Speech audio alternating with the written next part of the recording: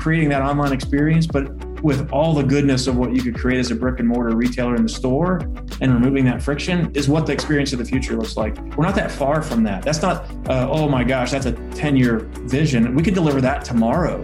It's a matter of breaking down some of the traditional thinking and some of the traditional barriers that occur within retail technology today, and then getting the consumer engagement that would drive that. The stores of the future are being built today. And according to David Wilkinson, who serves as the president of NCR Retail at NCR, they will not be the types of stores that currently come to mind. We are living in a time that blurs the lines between digital and physical, and retailers are working with NCR to make every experience as seamless as possible. David explains how on this episode of Up Next in Commerce. He tells us how personalized shopping will be brought to the forefront through first-party branded apps that customize the shopping experience for you. And he details how retailers in all industries can start breaking free of the traditional shackles of standard point-of-sale technology and store designs. Plus, David and I nerd out about how cryptocurrency will be entering the mainstream sooner rather than later, and how retailers can prepare for what that will mean for their payment systems. So sit back, relax, and dig into this awesome episode with David Wilkinson. Before we dive into the episode, I want to let you in on a little secret. Did you know that Mission has the #1 e-commerce newsletter? It's amazing. It has really good news and insights and case studies that you will not find anywhere else. So go subscribe. Mission.org/upnextincommerce. All right, on to the show. Really quick, I want to say thank you to our awesome sponsor, Salesforce Commerce Cloud. And I'm going to allow them to give you the inside scoop into some of the findings from their most recent State of Commerce report. Hi, this is John from Salesforce. Did you know that companies of all sizes and industries power their digital customer journeys with Commerce Cloud? Salesforce Commerce Cloud delivers B2B and B2C commerce, as well as order management around the globe. And with Commerce Cloud, you can engage with your customers anywhere and personalize interactions everywhere. Scale and innovate with ease and drive some serious growth for your business. And speaking of innovation, we recently surveyed nearly 1,400 commerce leaders and analyzed the consumer shopping and business buying behavior of more than 1 billion customers worldwide. And we uncovered emerging trends that will influence how companies can be successful and stay ahead in this ever-evolving landscape. To check out the trends we discovered, go to sfdc.co/commerce insights. That's sfdc.co/commerce insights, one word.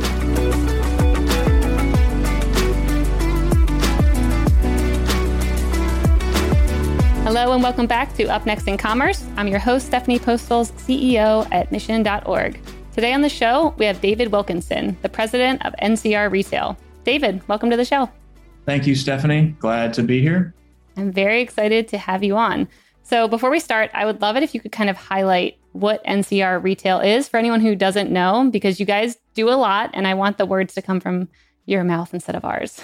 Yeah, I appreciate that. There's a lot of, depending on who you ask, a lot of misconceptions about what we are as a company and what we do. We think about it in pretty simple terms. We want to create technology that runs the store. And so when I think about that, that's really the software and services that would be creating the capabilities to do transactions and interact with customers in and around the store environment. And so people might traditionally think of us as an ATM or a cash register company. It's really quite different. It's a payment software and services company across the three primary businesses that we serve: banking, retail, and hospitality. So as you know, we're experts in how consumers interact with technology for things like self-service or automated transactions, which is critical in what's happening around the world today with labor and reallocation of labor. And we're really just focused on creating great customer experiences and technology to enhance that. Very cool. So what are some of the newest projects that you've been embarking on over the past year or two that maybe you had to kind of quickly roll out where you're like, okay, everyone wants, touchless payments now, or everyone wants this capability. Like, what have you had to kind of scramble to keep up with?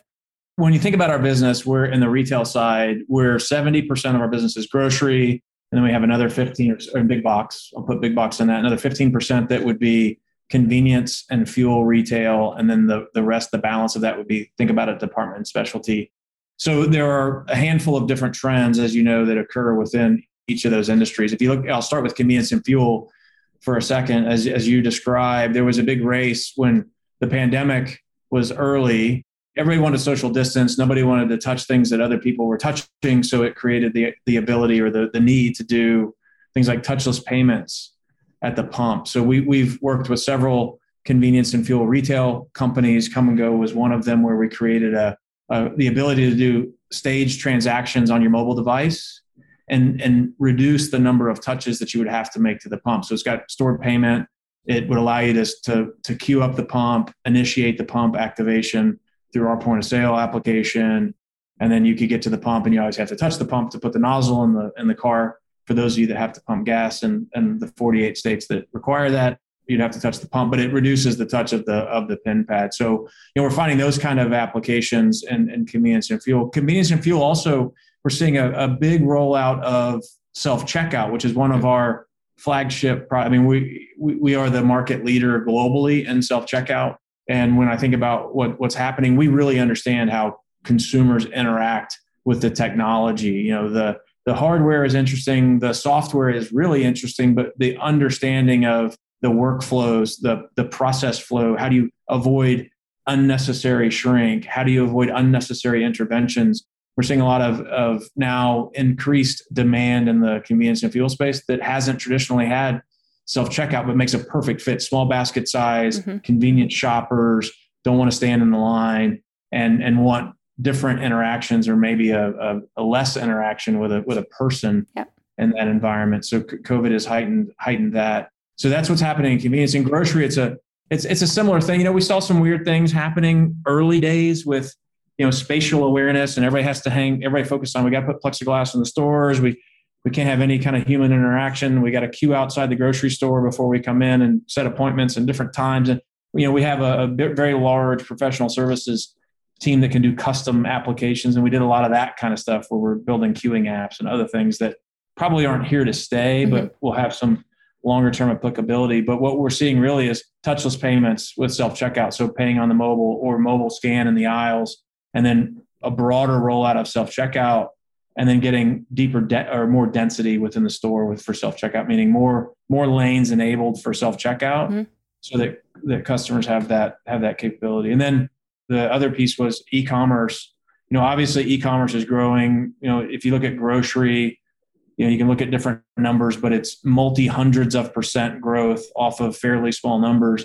But in e-com, that's being a large part, up to anywhere between 15 and probably 25% of grocery quickly moved to e-commerce. And so we bought a company that has an e-com engine to turn that experience back over to the retailer, so they can have an app, retailer branded application, allow you to do list management, recipe management, order online, pick up in the store, and then has a picking optimization app on the back end for the retailer.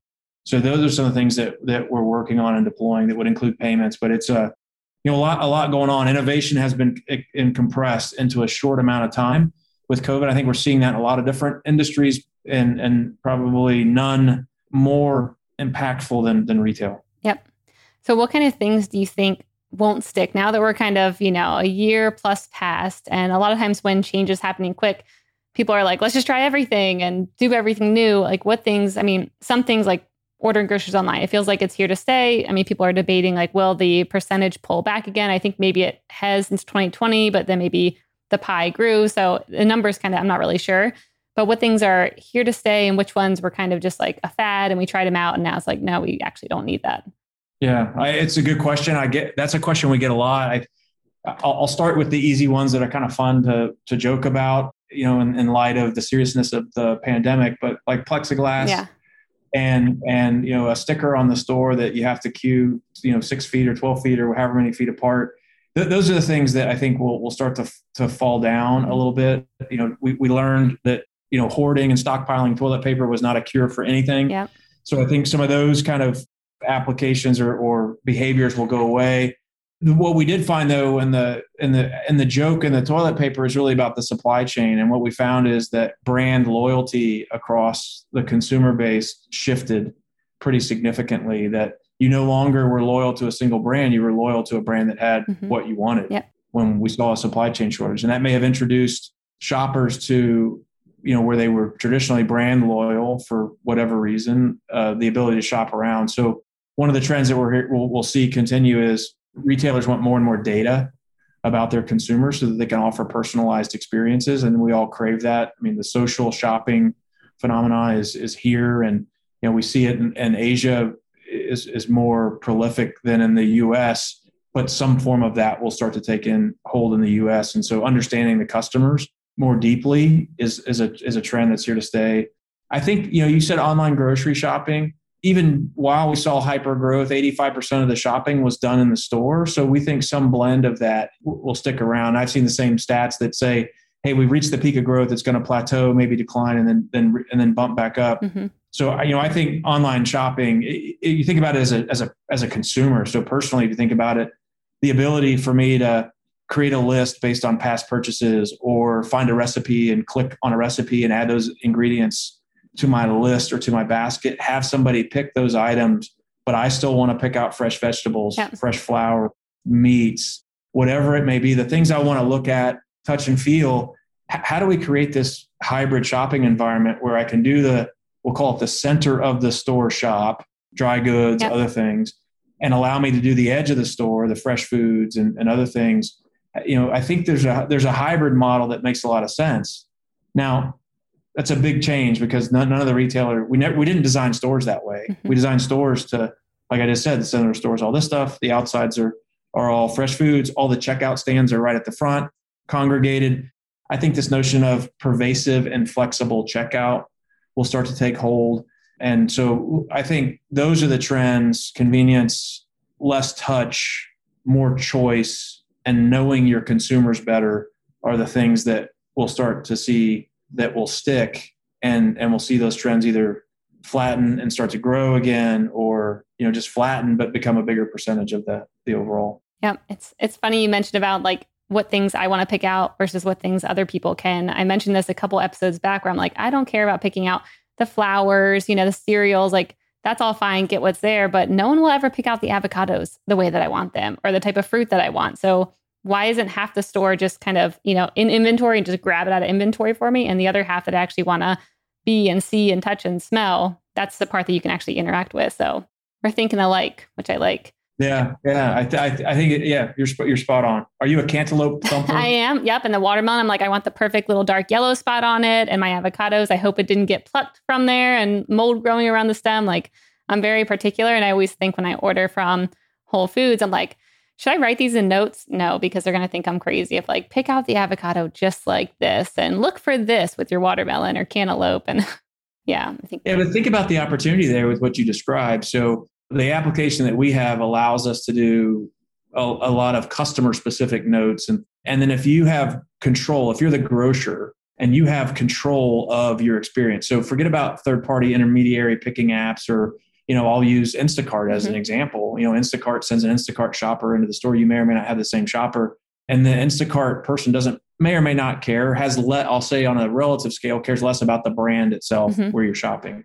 But if the retailer had control of that and knew that you, Stephanie, were a high value customer, you love to buy avocados, and that was a real differentiator for you, if I knew that about you and when you shopped, you could create an experience that you would actually enjoy buying avocados online, perhaps, or maybe they have an avocado cam specifically for you. But those are the kind of connected experiences that we think, getting more and more technology in the stores to deliver those experiences is going to be key. Yep. I mean, I think that also kind of summarizes the next couple years, because this past year and a half or so, people were willing to try, online ordering, try going through self-checkout, try all the new things.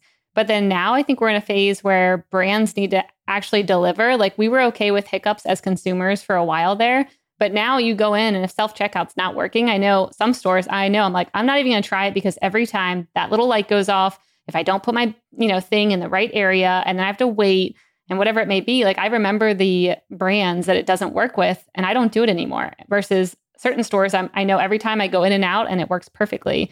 So I think now's the time when brands have to deliver and figure out like, how do we actually deliver that experience to them? Because they've been willing to be in beta for a little while now. And now we're kind of popping out of that and we're ready for just like a good experience. Agree. You think about where retail technology had been. I mean, anybody that's been in and around retail technology understands that the way we deploy technology in a retail store is antiquated, fairly antiquated. And the experiences that you described are ones that would say, I have to have modern capabilities. I can't afford to rip and replace everything. And we're taking this run the store approach where we want to deliver outcomes to you. So as a retailer, we want to deliver all those outcomes that you just described. And the more technology you deploy into the store, as you said, the more it has to be available and working. Mm-hmm. And that sounds basic, but it's not as basic as you would think. It's not as common sense as you think across the piece, because I can't put a paper sign or a bag over a kiosk and say, hey, this isn't available. Mm-hmm. It has to be available, because that's the way that we're interacting and transacting. And so when I look at that, I think we're investing to deliver at scale all the technology in the store. So think about like the dial tone in the store. It just works. The ability for a consumer to come into your store, identify themselves, scan an item, get a total basket, or start a transaction online, finish it in the store, tender it, take payment. That's what we want to deliver to the store as an outcome, as a service. And then the store then, or the retailer brand, can focus on, how do I differentiate my brand? What experiences can I create? Can I create a store within a store, or venues within my store? Or what am I trying to do? Because that's really where the store will start to compete. The base technology is not where the store is going to compete. The technology has to be a foundation for creation of new experiences that will be enabled by technology. And a lot of it, we don't, what will it be? I don't know. Most of it will likely be consumer-led technologies as they're bringing their own tech into the store, and we have to learn how to deal with it.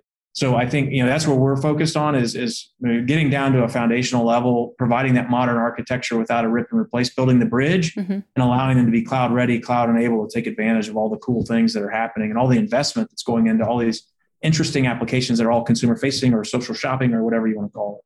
Yeah. So that's to me, the life cycle of technology, when it starts to work, is when it's kind of seamless behind the scenes. Like that's when you've made it, to then start building on top of it. Like you don't even notice it's there. And like, what do you see retail experiences looking like going forward to actually have an experience there? I mean, what are you seeing brands doing right now that's really cool? What should that look like? I think about the experience. Think about an online shopping experience overall, and why you like it. I will say online shopping is horrible. Online buying is a good experience. Yep. Because shopping online, I have to know what I'm looking for. I don't get to see the selection. Mm-hmm. Maybe I know a little too much about how the content gets served up to me, but I'm not seeing the full selection or assortment. There may be something I like that they don't think I like. So there's all these things that happen. But why you think online buying is such a good experience is because you know who I am. I walk in, quote unquote, walk into your store and I say, I'm David Wilkinson. I am here. Also, I give you permission to see everything I bought. And then you have the ability to say, oh, based on everything you bought, these are other things you might like, mm-hmm. and serve all that up, package it in a way that makes a good experience, put it in a cart. And then I also have given you a form of payment that I've told you that you can keep and use for anything that I shop in your store for digitally. Mm-hmm. And then I transact, and then you deliver it to my home frictionlessly. Now, take that and say, how do you create a great shopping experience? Take a lot of those attributes of online buying and a physical, as you described. Let me grab the avocado and make sure it's just soft enough, but not too soft. Let me thump my watermelon. Let me look at the meat. Let me look at the flowers. Let me take in the full cereal aisle to see what's going on.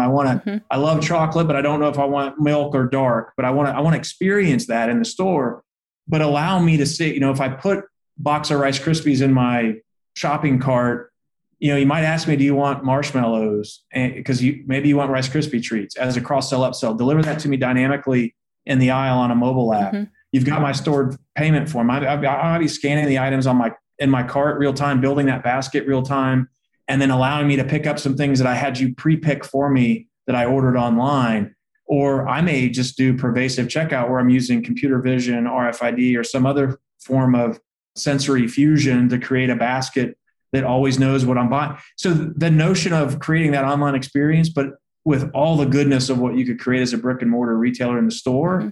and removing that friction, is what the experience of the future looks like. We're not that far from that. That's not, oh my gosh, that's a 10-year vision. We could deliver that tomorrow.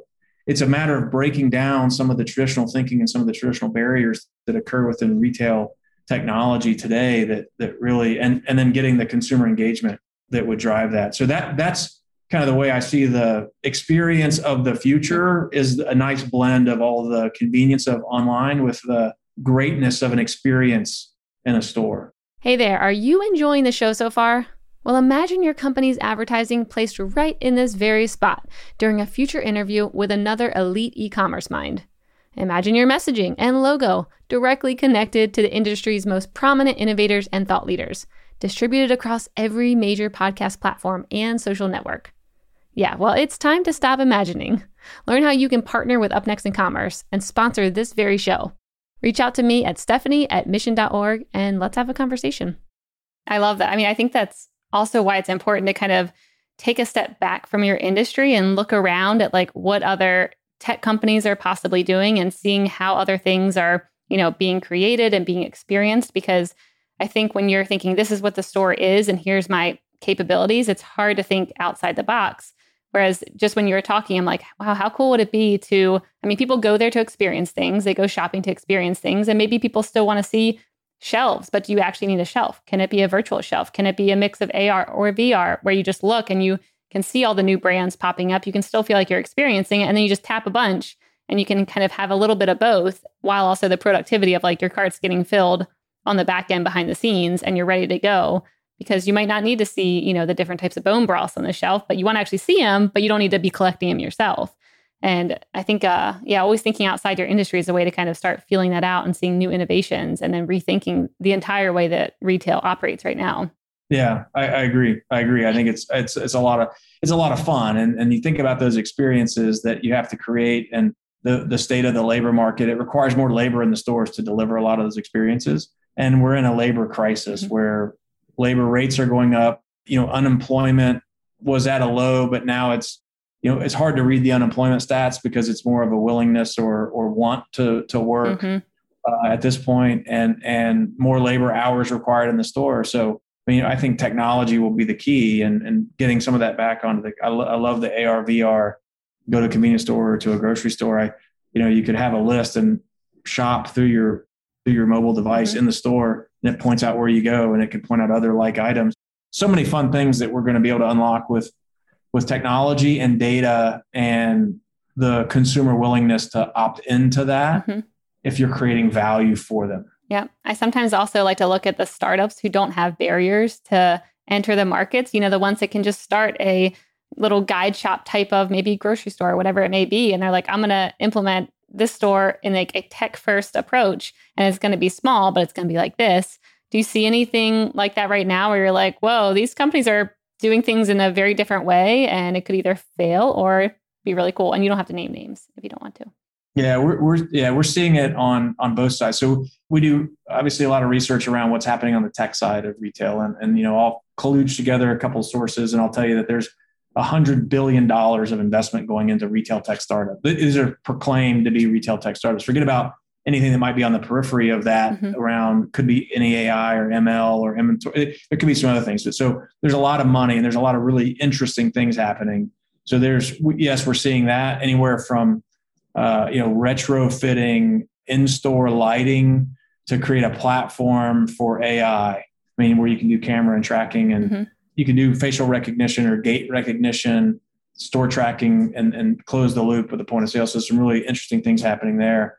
On the other side, there are a lot of startup retailers. If you and I just sat in a room and brainstormed and said, what do we want to build as a store? We wouldn't be forced to this paradigm of what a convenience store or a specialty retail store or a grocery store look like today. Why do I need a fixed point of sale? Why do I need these other things? And so we're working with a small startup out of South Carolina that's creating this concept of drive up grocery. So they're looking around saying, watching the pandemic, fast food and quick service restaurants do a great job, buy online, pick up in store. No inside shopping. We're helping them with the tech. We're going to run all the tech for these stores where they effectively have a dark store that they either order on an app or they drive up and you order on a tablet and they have to pick it quickly. So they have to know inventory. So I look at these things and it's kind of fun to watch. They have no barriers. They have no paradigm that they're trying to break. They're just charging forward with a need in the market and how they're going to approach it. So we see a lot of that. We see a lot of that around computer vision. We see it on the tech side. We see a lot of that around what's happening with AI and ML. We're starting to see a little bit more of that around payments and alternative payments with things like crypto. So there's just a lot of interesting things that we see happening. I mean, I would think the one misconception that a lot of people have too is that retail is dying or dead. And a lot of influential people have said that, and maybe they're kind of like retracting that statement now. But what I think is cool to watch is the type of retailers that are opening up. You see a lot of discounters opening up right now, like way more than maybe in the past, which is kind of an interesting trend. And then you see these very luxury, maybe not too luxury, but D2C brands also only focusing on like, what experience do you get by coming here? So what do you think around those two types of industries opening up more retail locations this year than before? Yeah, we serve those discounters all around the world in various forms. That's not just a U.S. trend. We see that happening in all parts of the world. So this move to convenience, smaller footprint is a big trend. And, I really think it's about that last mile and accessibility. And so, all the discounters will tell you their growth numbers are off the charts. So the way I think about that is they have a critical need for data, because they have to understand they're not obviously carrying a full assortment in that store. Mm-hmm. So they have to understand their demographics. They have to understand the past purchase history of that municipality or wherever they're located. And they have to have probably technology solutions to deploy potentially the order in the store. So I think there's a good blend there, as the retailers are going to find, like the discounters, that they're really all about location and proximity to their customer base, mm-hmm. and serving a need that people want, either in between a big grocery shop or going to the big box retailer. The ability to just do quick top-up trips for certain items, I think, is where they're going to make their names. And I think that they're seeing a tremendous success as evidenced by their growth. The home fitness craze, mm-hmm. or the virtual fitness craze that's taking hold. But so many of those things are experiential again. So instead of a store, you think about just creating an experience center that allows you. And we saw that. Apple kind of started that with their Apple stores. They were very experiential. Tesla had done something mm-hmm. very similar. No big surprise that the same person helped design and develop those two stores. But you look at what Kate Hudson did with her brand and partnering. So there are a lot of interesting things that are happening around creating experiences around retail at those higher end, or call it more luxury brand goods. It's a blend of, hey, I have this subscription content and a complementary set of retail items that you have to somehow bring together, and that's a hard thing to do mm-hmm. online. I think that's what we're seeing. I think you'll see more of those pop up, and I think we're seeing more of the traditional specialty retail either collapse or consolidate, and you're seeing a lot of those newer experiential brands pop up. So I think it's a trend that will at least be here for the next 3 to 5 years. Yeah, I agree. I'd love to start seeing case studies around, these people, they came into the store, they experienced this golf store, whatever it may be. They played in this like camping set with their kids, and then it attributed to this many sales. That's what I'm like hoping to see over these next couple of years. I think the experience is where it's at, but I also know a lot of people too, maybe myself, who would just go in and have a good time, be like, all right, see you next week. And so it'll be interesting to kind of dig into that data eventually and see, is the ROI there of having a full-on experiential store, or is it more from a branding perspective, or like, how do you even view that from a financial perspective? I think you said it well. You have to be purposeful mm-hmm. in how you do that. You can't just say, I'm going to pop up like a traditional retail model and it's going to be experiential. I think you have to set out to say, I'm going to create this experiential store. It's got a different footprint, a different look and feel, a different set of technology capabilities, because you may or may not be catering to the client that's going to buy online. If you look at a clothing store like Bonobos, who has a showroom store, mm-hmm. a showroom store, you don't really buy, you don't buy anything. Yep. You go in, you try things on for fit, feel, you can touch and feel everything. They have one of everything, and they have a bunch of different sizes. And then when you go to order, all they're doing is ordering online. And then they've got your account and you can order online. So I think that's a good example of somebody that has done a great job of creating an experience. And then, that also solves the returns problem mm-hmm. on the flip side of the e-com equation. The other thing that I wanted to kind of talk about was loyalty programs, because I think you've talked about this in the past. And I know a lot of companies always try it. And I can think about the ones that actually, I remember that work well for me. Nordstrom Rack is one of them. I think TJX one's kind of sometimes hard to find where my dollars are, but at least I know that they're there. And then other ones that just don't work well. Certain grocery stores where I'm like, why do I keep putting my number in here? What am I getting from this? So how do you think about loyalty programs? How should they be created and how will they work over the next couple of years? It's going to get back to data and the ability to do personalized shopping. I mean, some of the research that we look at, I'll look at things that are like 50, 60, 70% of consumers are willing to provide data or willing to give data if they get value in return. I know that seems like a loose equation because value is different, to your point, from the eyes of the beholder. Mm-hmm. But I think it has to be a more personalized program. Like you said, if I'm just going to enter a phone number in and that's going to drive a discount off a price, I mean, that's just not going to be good enough. Yeah. Especially if it's not clear. If you're like, I put my phone number in, did I get anything? You're looking at like the little register and you're like, I don't see any discounts. Yeah. And what am I even like building up to? I don't get it. Or offering you something after the fact. Mm-hmm. Like, hey, you made these 3 purchases. Here's something off your next visit. I think there's going to be such a competitive marketplace for people creating personalized experiences. Now think about social. If you're on the clothing side, like you're talking about those high-end brands, the ability to plug into social networking and create a loyalty program that either would reward somebody for expanding their network or influencing your products, or the ability to buy through social channels. When you see, I want input from, people that I would view as either my peers or people like me. How do they like, reading reviews, other thing, information's at their fingertips. So I think that kind of information with your personal data, with social interaction is going to be key. But again, I think loyalty programs are going to come down to more of what we talked about earlier around the online experience, creating more of that online experience where I give you permission to create an experience because I don't want the friction. Mm-hmm. I want you to know who I am. I want you to know what I like. I want you to be able to recommend things like that. And I want the best deal at the time of purchase. Yeah. And I want you to respect my loyalty to your brand in the long term. Yeah. And then I want to reduce all the friction. To me, that's bigger than a points program or a enter your phone number and I'm going to track your purchases and may or may not give you a discount. Mm-hmm. That's kind of creating that 360 full view of your consumer and really truly understanding them. Yep. Yeah. And I think it's also like it's okay to interact with them more than you think if it's done in a way that's purposeful. I think that's the interesting thing is you see the brands that you don't ever hear from and you're like, what am I even doing here? And then you hear from the brands that just give you random offers that maybe never incentivize you to do something. And so I think there's a sweet spot where a lot of brands now are leaning into the more becoming a media company, having their own content, creating this all-encompassing experience, and figuring out how to do that in a way that actually, drives results will be the way of the future. But I think still brands are having a little bit of a struggle around trying to figure out like what that looks like and what incentivizes people to want to act and interact with your content or your texts or whatever they may be. Right. And like we said, in Asia, it's probably a little more ahead with some of what they're doing around social commerce and the gamification of both social and product recommendations and loyalty. So, some form of that will take hold here.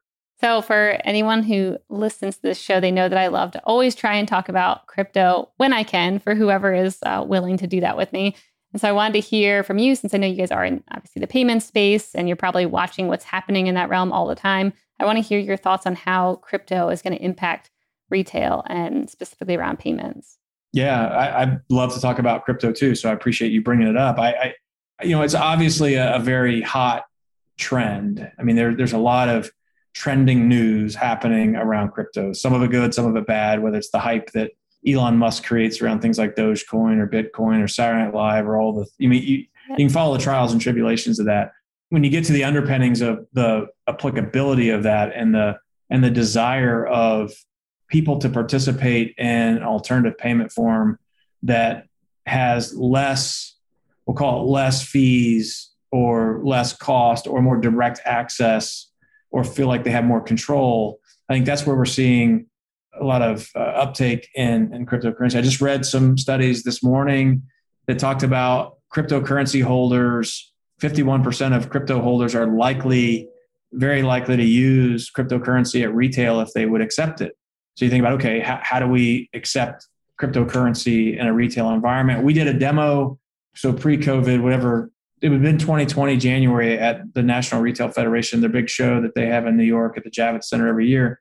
We actually had a cryptocurrency demo where we said, okay, we're going to help serve unbanked or underbanked, kind of a cash economy. How do they participate in the digital economy?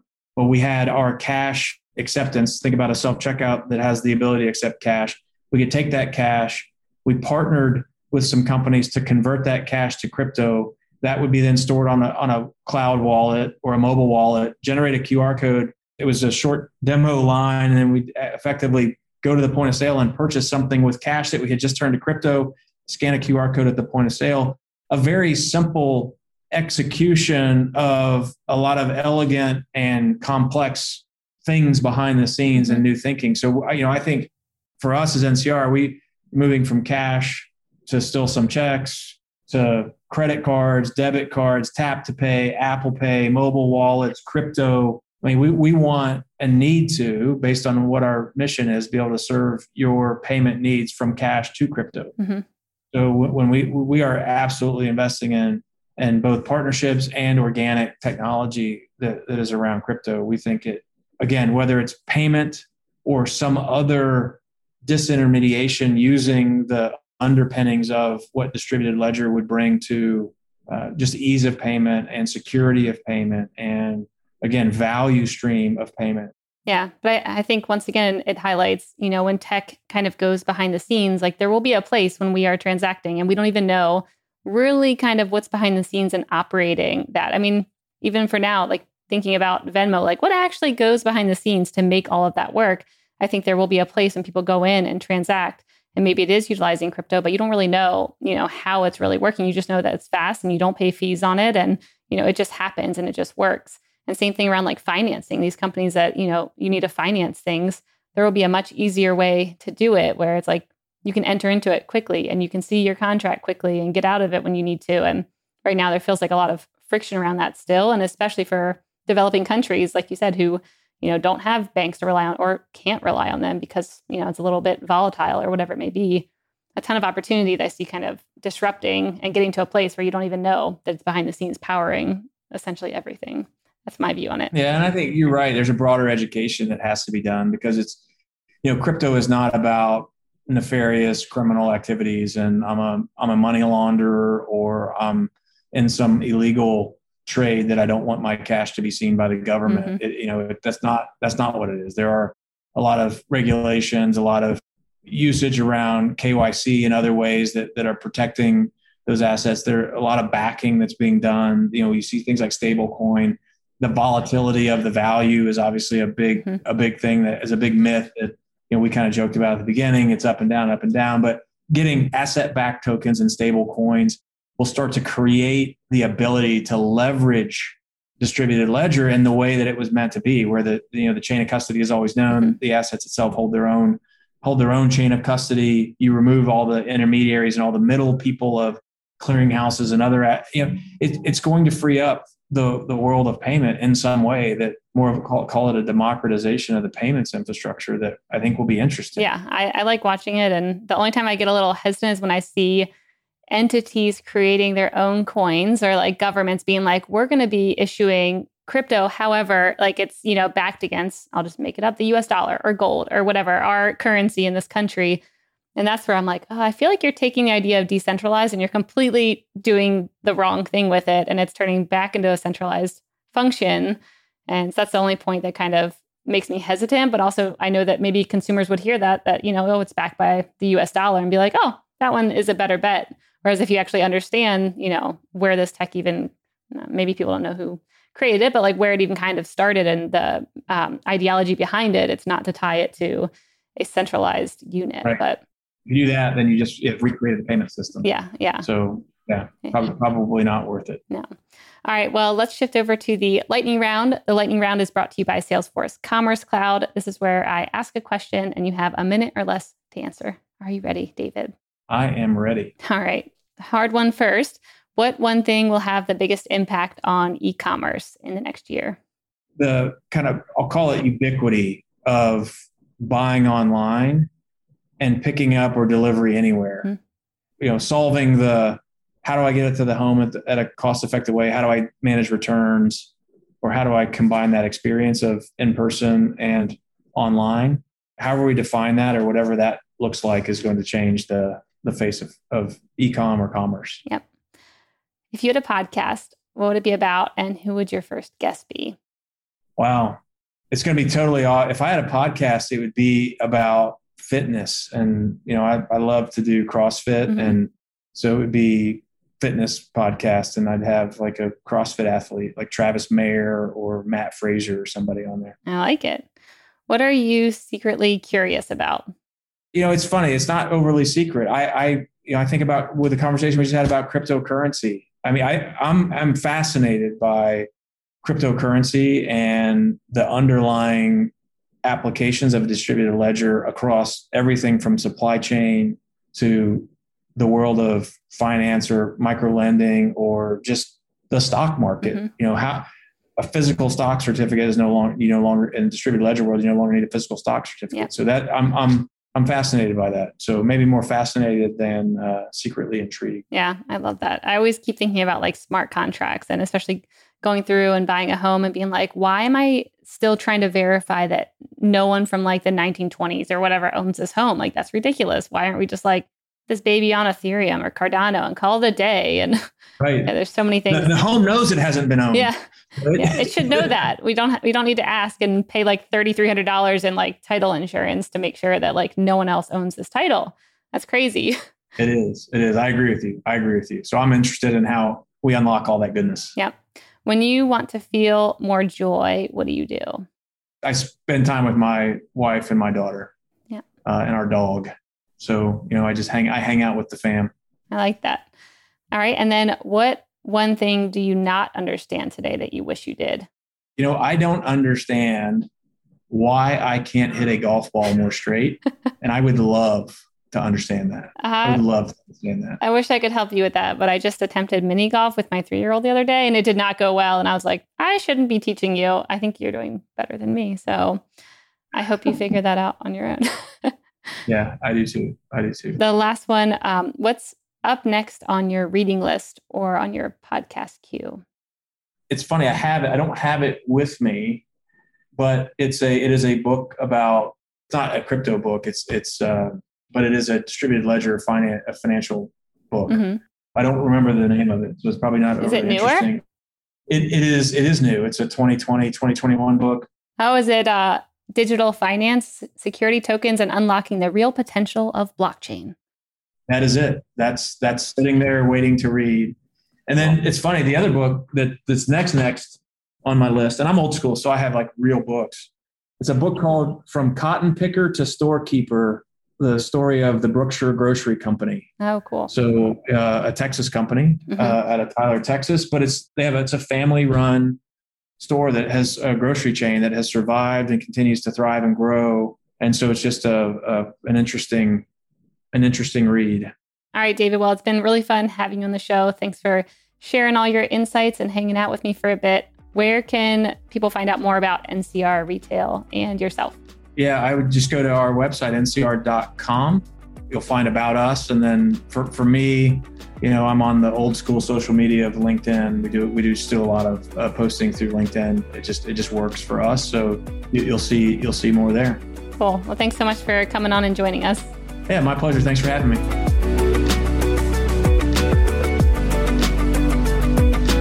Hey everyone, I hope you enjoyed this episode. If you did, you'll probably also love our e-commerce newsletter. To get it delivered straight to your inbox every week, sign up at mission.org/upnextincommerce. Up Next in Commerce is brought to you by Salesforce Commerce Cloud and created by the team at mission.org. Subscribe now at Apple Podcasts or wherever you listen to podcasts.